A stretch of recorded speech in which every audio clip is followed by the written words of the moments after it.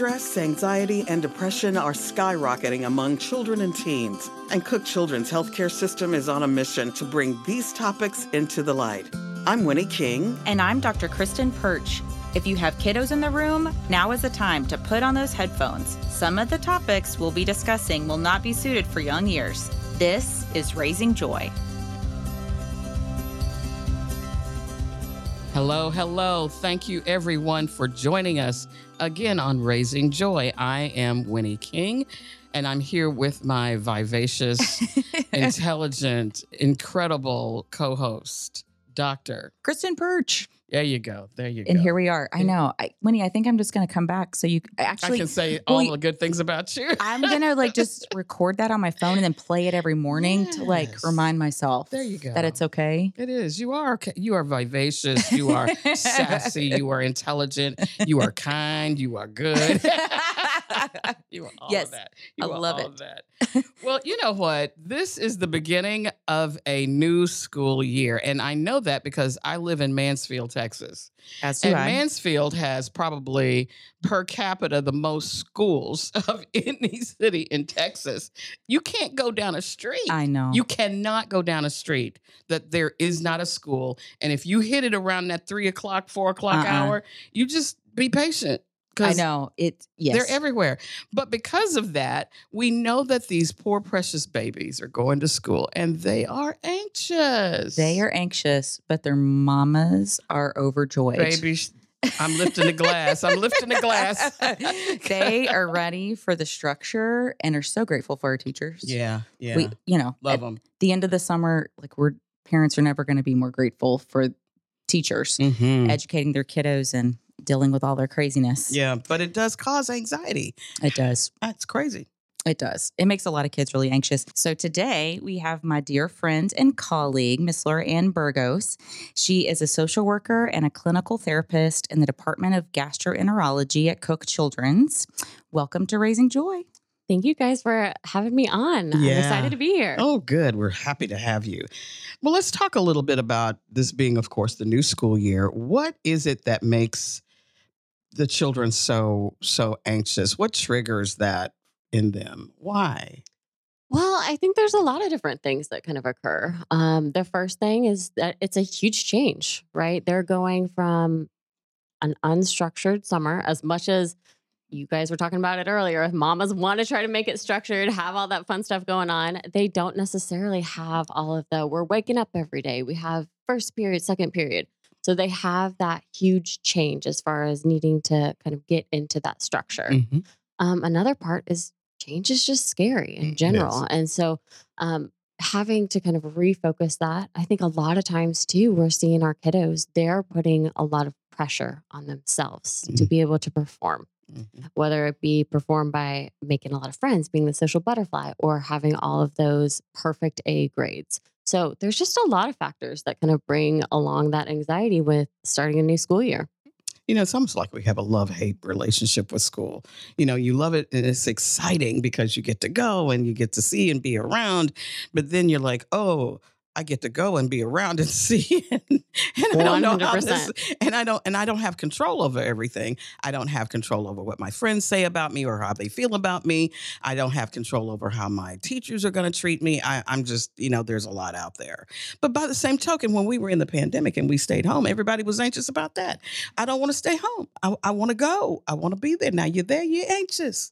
Oh yeah, grass is always greener on the other side. It is. Which is it going to be? Yes. Well, what are some of the symptoms? Because if I have a school age child that's going to school and it's the new school year, we bought all the clothes, we got the backpack packed, everything is going, we're getting lunch. What are some of the symptoms of that anxiety that I might see in my child? I always like to kind of separate it into kind of two different anxiety symptoms. The first one is going to be kind of just like the extra fidgeting, moving around, more increase as far as like worries, decreased self-esteem. But kiddos really exhibit their emotions in different ways too. So it can be short tempers, anger outbursts. Anxiety can manifest in really a lot of different ways. We also are seeing a lot of physical symptoms as well. So we're seeing a lot of the headaches, stomach aches, needing to go to the bathroom multiple times, vomiting, nausea, Yeah. all of that Yeah. stuff. And then that can ultimately lead into kind of changes into eating and sleeping patterns too. Mm. Absolutely. And I think, Lorianne, you did a great job of like highlighting that mind body connection. I think for a long time, there was we thought of that there was a big separation between like, medical, like body health and mental health, but really, obviously, we're all one big organism. So there's no way that To it's separate the separated. two, yeah. And actually, so our medicines that treat anxiety work by like indirectly increasing your serotonin. Well, guess what? You have more serotonin receptors in your gut than you do in your brain. So it makes absolute sense that a lot of times a kid's first presentation for anxiety is stomach aches at the primary care doctor. Like we have a stomach ache every day.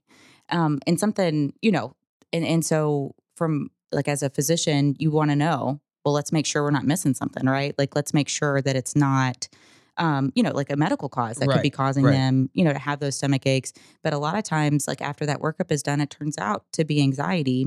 Mm-hmm. And I know that you work in the gastroenterology department, so that's GI and it's all of the, Guts and butts. Yes, exactly. Yes, Yes, I love that. that one. And so I'm sure you see a ton of this. Yes. As a clinical therapist. I definitely am anticipating a huge increase in my volume and caseload with this upcoming school year because that's just the nature of the beast. Wow. Mhm. I know I get headaches. If I get, really stressed, the neck gets tight, Mhm. the headache comes. Now I'm nauseous, Yeah. So I get that. I really do. I have never really had a problem with my stomach, but I could see where kids would be just like, oh, this is not good.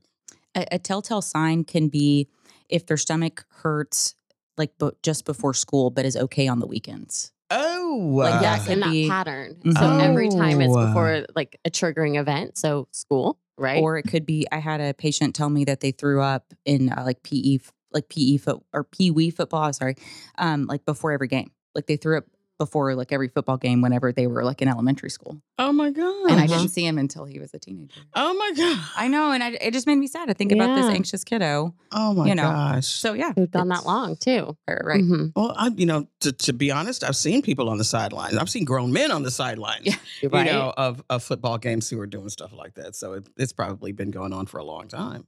For sure. No doubt. Yikes. And we know you're a clinical therapist. And so for people outside of Cook, what that means is that so we have licensed clinical social workers and psychologists who see kiddos that have medical concerns and Lorianne can definitely tell me this much better because this is her job. So yeah, what exactly is a clinical therapist and what do you do and how does that help with anxiety?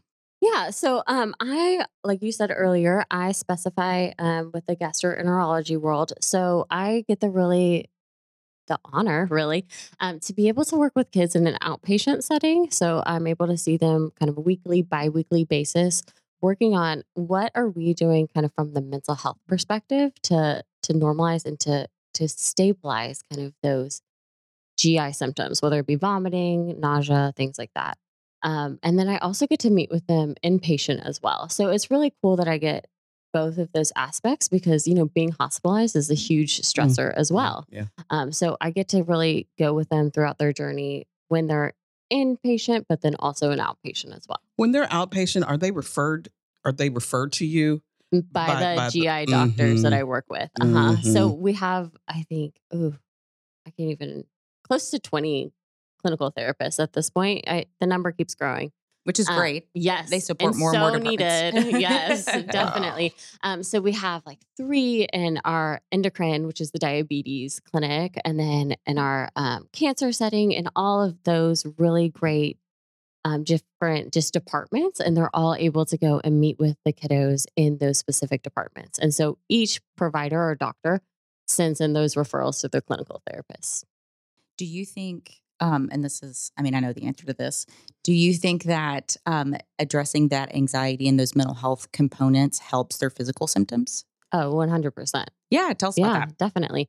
I think the more that we can kind of normalize a kiddo's reaction and provide the education, I feel like that's half the battle some of the times. Mhm.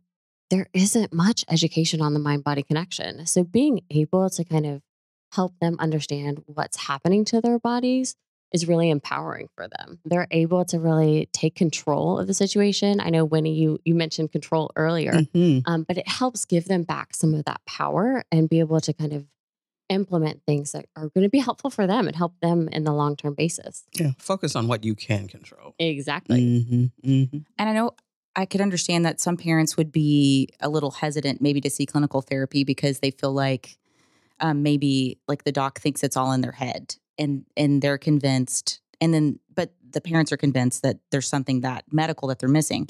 So could both of those things be true at the same time? Or yeah, what do you think about that? Yeah, definitely. And I think that's what I try to really work on with parents and kiddos at the same time, is letting them know, like, we can both have a physical symptom and there's also a mental health component. It's about addressing everything as a team. So I'm not going to be their primary provider. They're going to be on a teammate with their doctor, with their nurses. I'm just going to be a component of treating the kiddo and what they're there for. And help optimize like all of their treatment. All of it. Yes, because exactly. It takes all of that to be able to help a kid get better faster. And we know like anxiety and depression, I mean, it worsens pain. It worsens like practically every physical symptom. Yes. And so, just being able to have help with that, I think just helps so much. It helps a kid function. And I don't know the studies in GI, but I have a feeling it decreases the amount of medicine that kids need, like the number of like pain meds and things like that, if they're able to learn those techniques and things like that to help like control their anxiety. So it doesn't make like the feeling of pain worse and like those sorts of things. Definitely. And I think a lot of my kiddos that I work with, they don't want more medications. And I think that they get worried that I'm another person that's going to give them another medication. When in reality, I'm hoping that we can implement these different skills and techniques to be able to prevent that and hopefully lessen some of those medications. That's awesome. Well, what can parents do to support their children who may be struggling with that new school year and they're having a hard time and they're really creating this whirling of issue? Right. I think the first thing that they can do is talk about it with their kids. I think it's really important to have that open communication. I think it's also important to normalize, hey, it is hard, right? We have this change that's coming up. It is going to be difficult. But then also, I think kids pick up on so much, right? So if they're able to see that their parents are using positive coping techniques, they're able to use that as well. So being more active and like pointing out when they're able to use a different kind of coping technique, I think is always really helpful for the kid and the family too. Yeah, especially if you approach this with, this is really an exciting time. You get to do X, Y, and Z. And wow, look how you've grown and you've come from this and that. And, just trying to be really positive and upbeat about it and very encouraging, but still, talking about it and saying, I understand that there's a, that you may have a little issue about this or you may have a lot of issue with it. Okay. But this is still a really, really good time. And I have your back. So let's see if we can work through this. Yes, especially if this kiddo is returning to school. This isn't their first year of school. Reminding them, hey, remember last year? Like, it was great. Or if it wasn't great, like, we worked on it together and we got through it, right? We're here today. And this is a new start. Exactly. Let's do something fresh new. Start. Yeah, this is a fresh start. Yeah. Wow. That's good.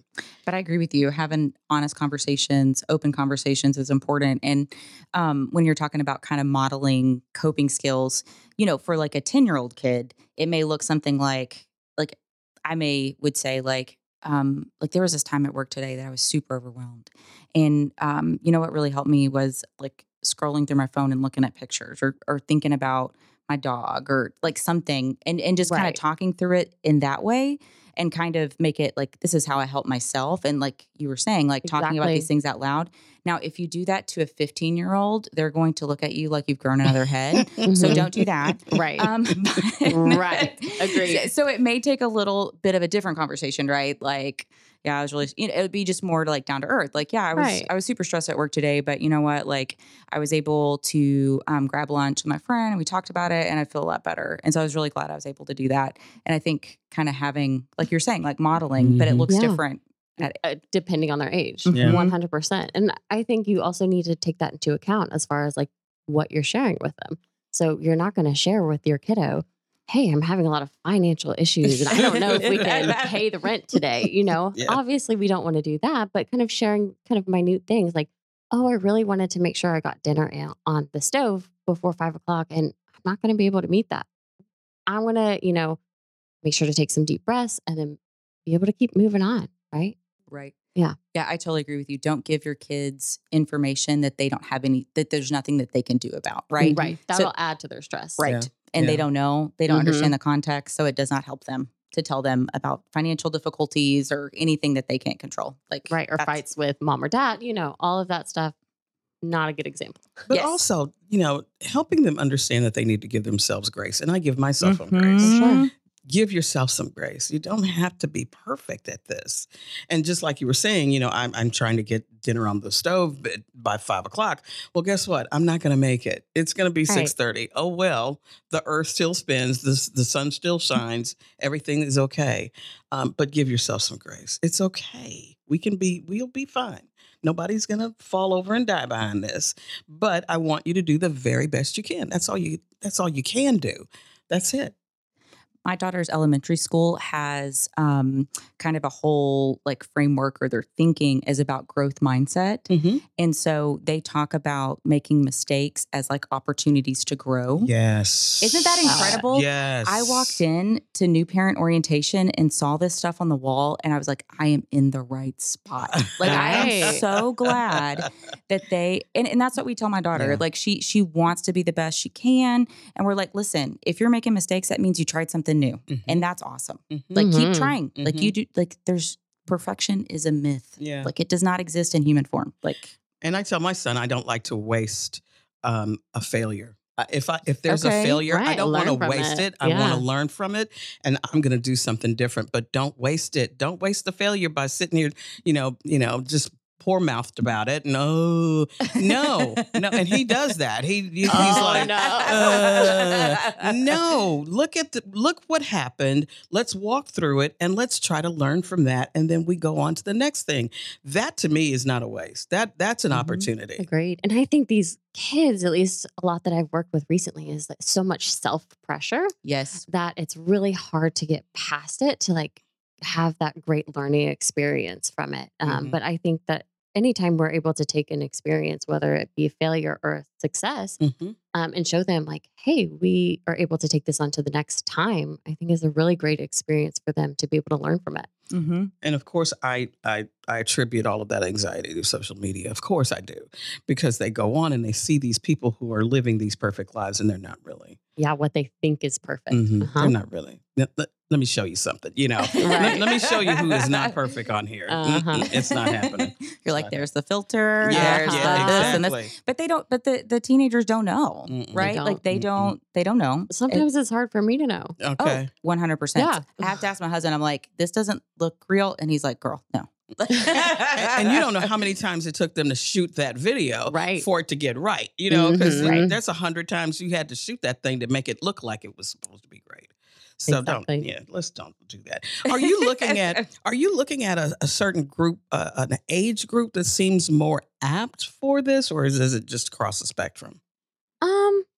It's been interesting with COVID. I think that everyone really struggled going back into in-person school, Mm-hmm. just because they were starting to finally get used to virtual, and then they were doing the back and forth. They were having school, then they were out of school, all these different things. So I'm really seeing it kind of across the board. Mm-hmm. I think it's more anxiety for those first time kiddos Really? that are, because they're even more at home with COVID, Mm. right? They've never really had too many experiences being out, doing pre-K, all that stuff beforehand. So I'm noticing less coping ability and just more anxiety with that.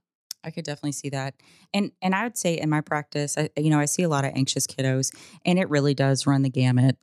Sometimes you'll have a 7-year-old that comes in, and I mean, they're just anxious friends, and you just feel so bad for them because you know that it's just so hard for Right. them, Mhm.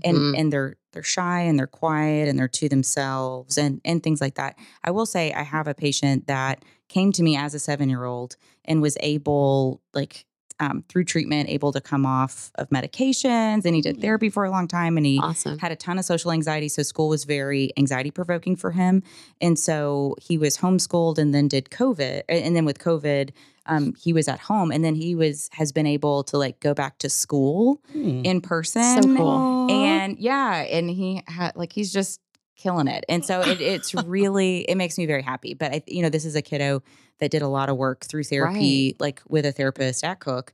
And so, I don't know. It's just really, it's very rewarding to see a kid who was so shy come out of their shell, figure out who they are, and to make friends and to have confidence. Like, it's the most rewarding thing in the whole world. Oh, I agree. That's good to see. That's It's good great. to hear.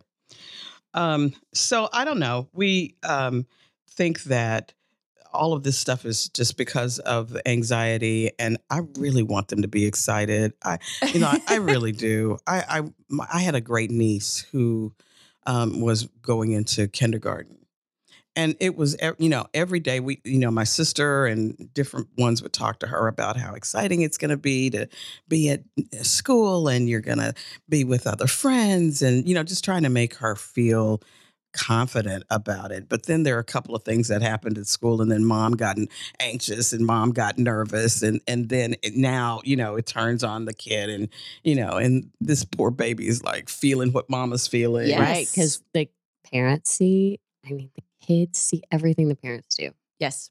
Everything. Mm-hmm. Whether you realize it or not. Yes. They're taking it all in and they're interpreting it however their little minds want to interpret it. Yes. Yeah. Yeah.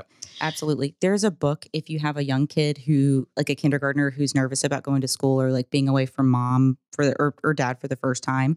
The Invisible String is a really good book, and it talks about how you're kind of like you're always connected to your parental figure, even when you can't see them. Yeah. And so it's super helpful. I think that could be a good one. There's a lot of other really good techniques that you can use too. Like I know that I've done some therapeutic activities where you and your bracelet together. Oh. So it's kind of that physical reminder, right? Of, okay, they're going to be okay. Some kiddos that I have worked with that have really severe attachment issues, I've had them do a necklace with the home key on it. And it doesn't really have to be the home key. You can just get just a normal key if you want to. But it just gives them an extra peace of mind. Like, I'm not going to be left, or they're going to come back for me. Right. Obviously those thoughts are completely irrational. You're going to pick up your kiddo. But it's some of those symbolisms that really helps connect kiddos and be able to kind of push through that anxiety. This week, my 3-year-old said the sweetest thing. And I think that they had read The Invisible String at her pre-K. Okay. So I was driving to pick up my older daughter, and she said, Mom, do you know that whenever I can't see you, we're connected together anyway? And I mean, just out of nowhere, she says this. And I was like, stop me in my tracks. And then she says, sometimes whenever I feel sad, insert mom guilt, broken heart. She said, I put my hand over my heart and I know that you're there. Oh, Stop me. It stopped me. Come here, honey bunny. Give me a hug. It's like a commercial. Is it not? Perfect. Wow. It's insane. Hallmark card or something. I know. But I think it's the work of her teachers, right? Yeah. Like they are, like they're really investing in her, and like they see where she is. And I'm sure she has some anxiety about being away from mom. So. And I think it's important to be proactive and kind of communicate with teachers and the school counselor early on, the better. Obviously, no one wants to be the nagging mom who's always constantly like blowing up their teachers' phones, but kind of letting them know like, hey, I have concerns about some anxiety and separating issues, right? Yeah. Will you just keep me informed and in the loop depending on like how my kiddo does during the day and how separation goes? I think that that's a fantastic outlet that a lot of people should use. And I'll say in my practice, sometimes I see like anxiety gets so bad that kids don't want to go to school and they start like missing school and they avoid it. And it can be for a number of things. Most of the time, if it's that, it tends to be social. Like they're worried about like being bullied and things like that. So if you see your kid like not wanting to go to school, I would definitely try to figure out why.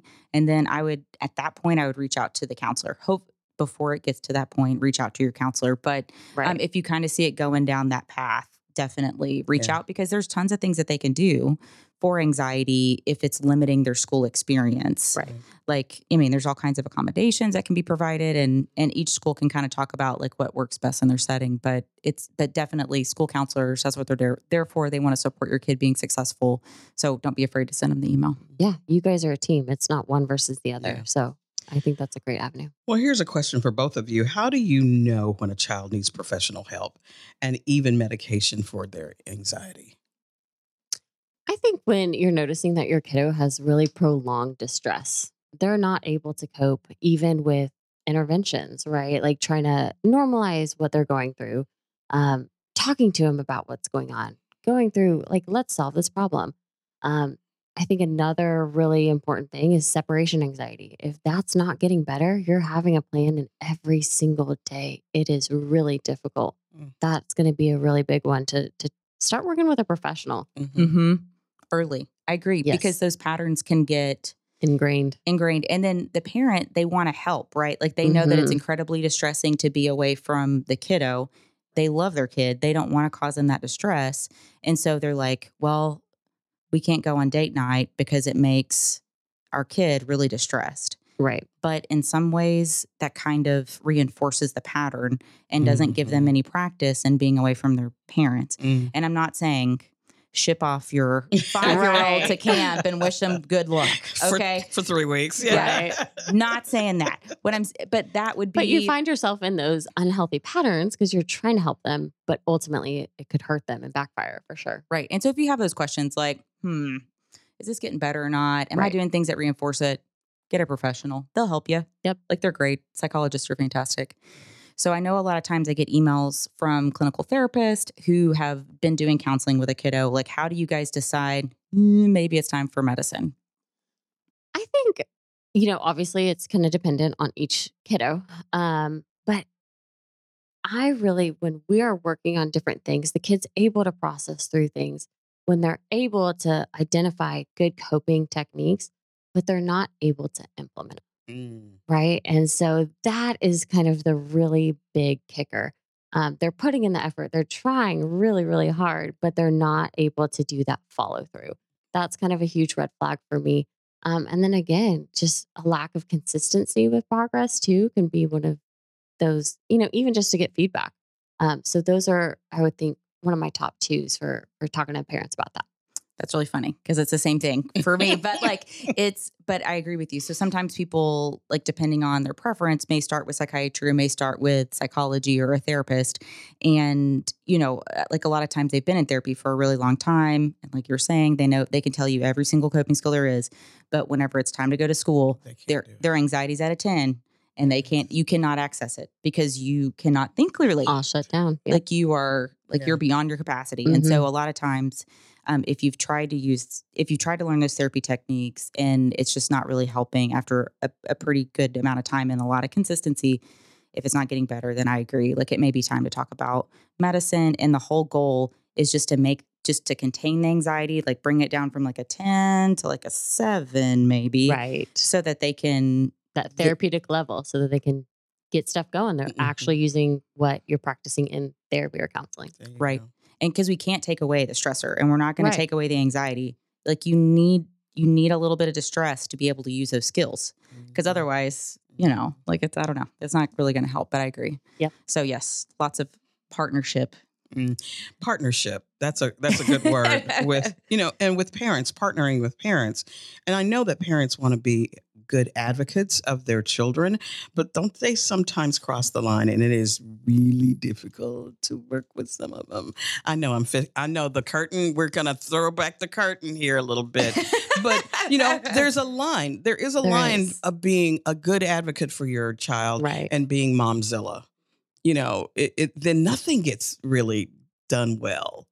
And with working with kids, I think it's important to take the big picture into account. So looking at the family, what are family dynamics? What are we modeling? And I mean, I have that conversation with parents all the time. How are we managing our own stress and anxiety, right? And figuring out, like, is this hurting or helping our kids' situation? What can we do to make sure that we're all on the same team?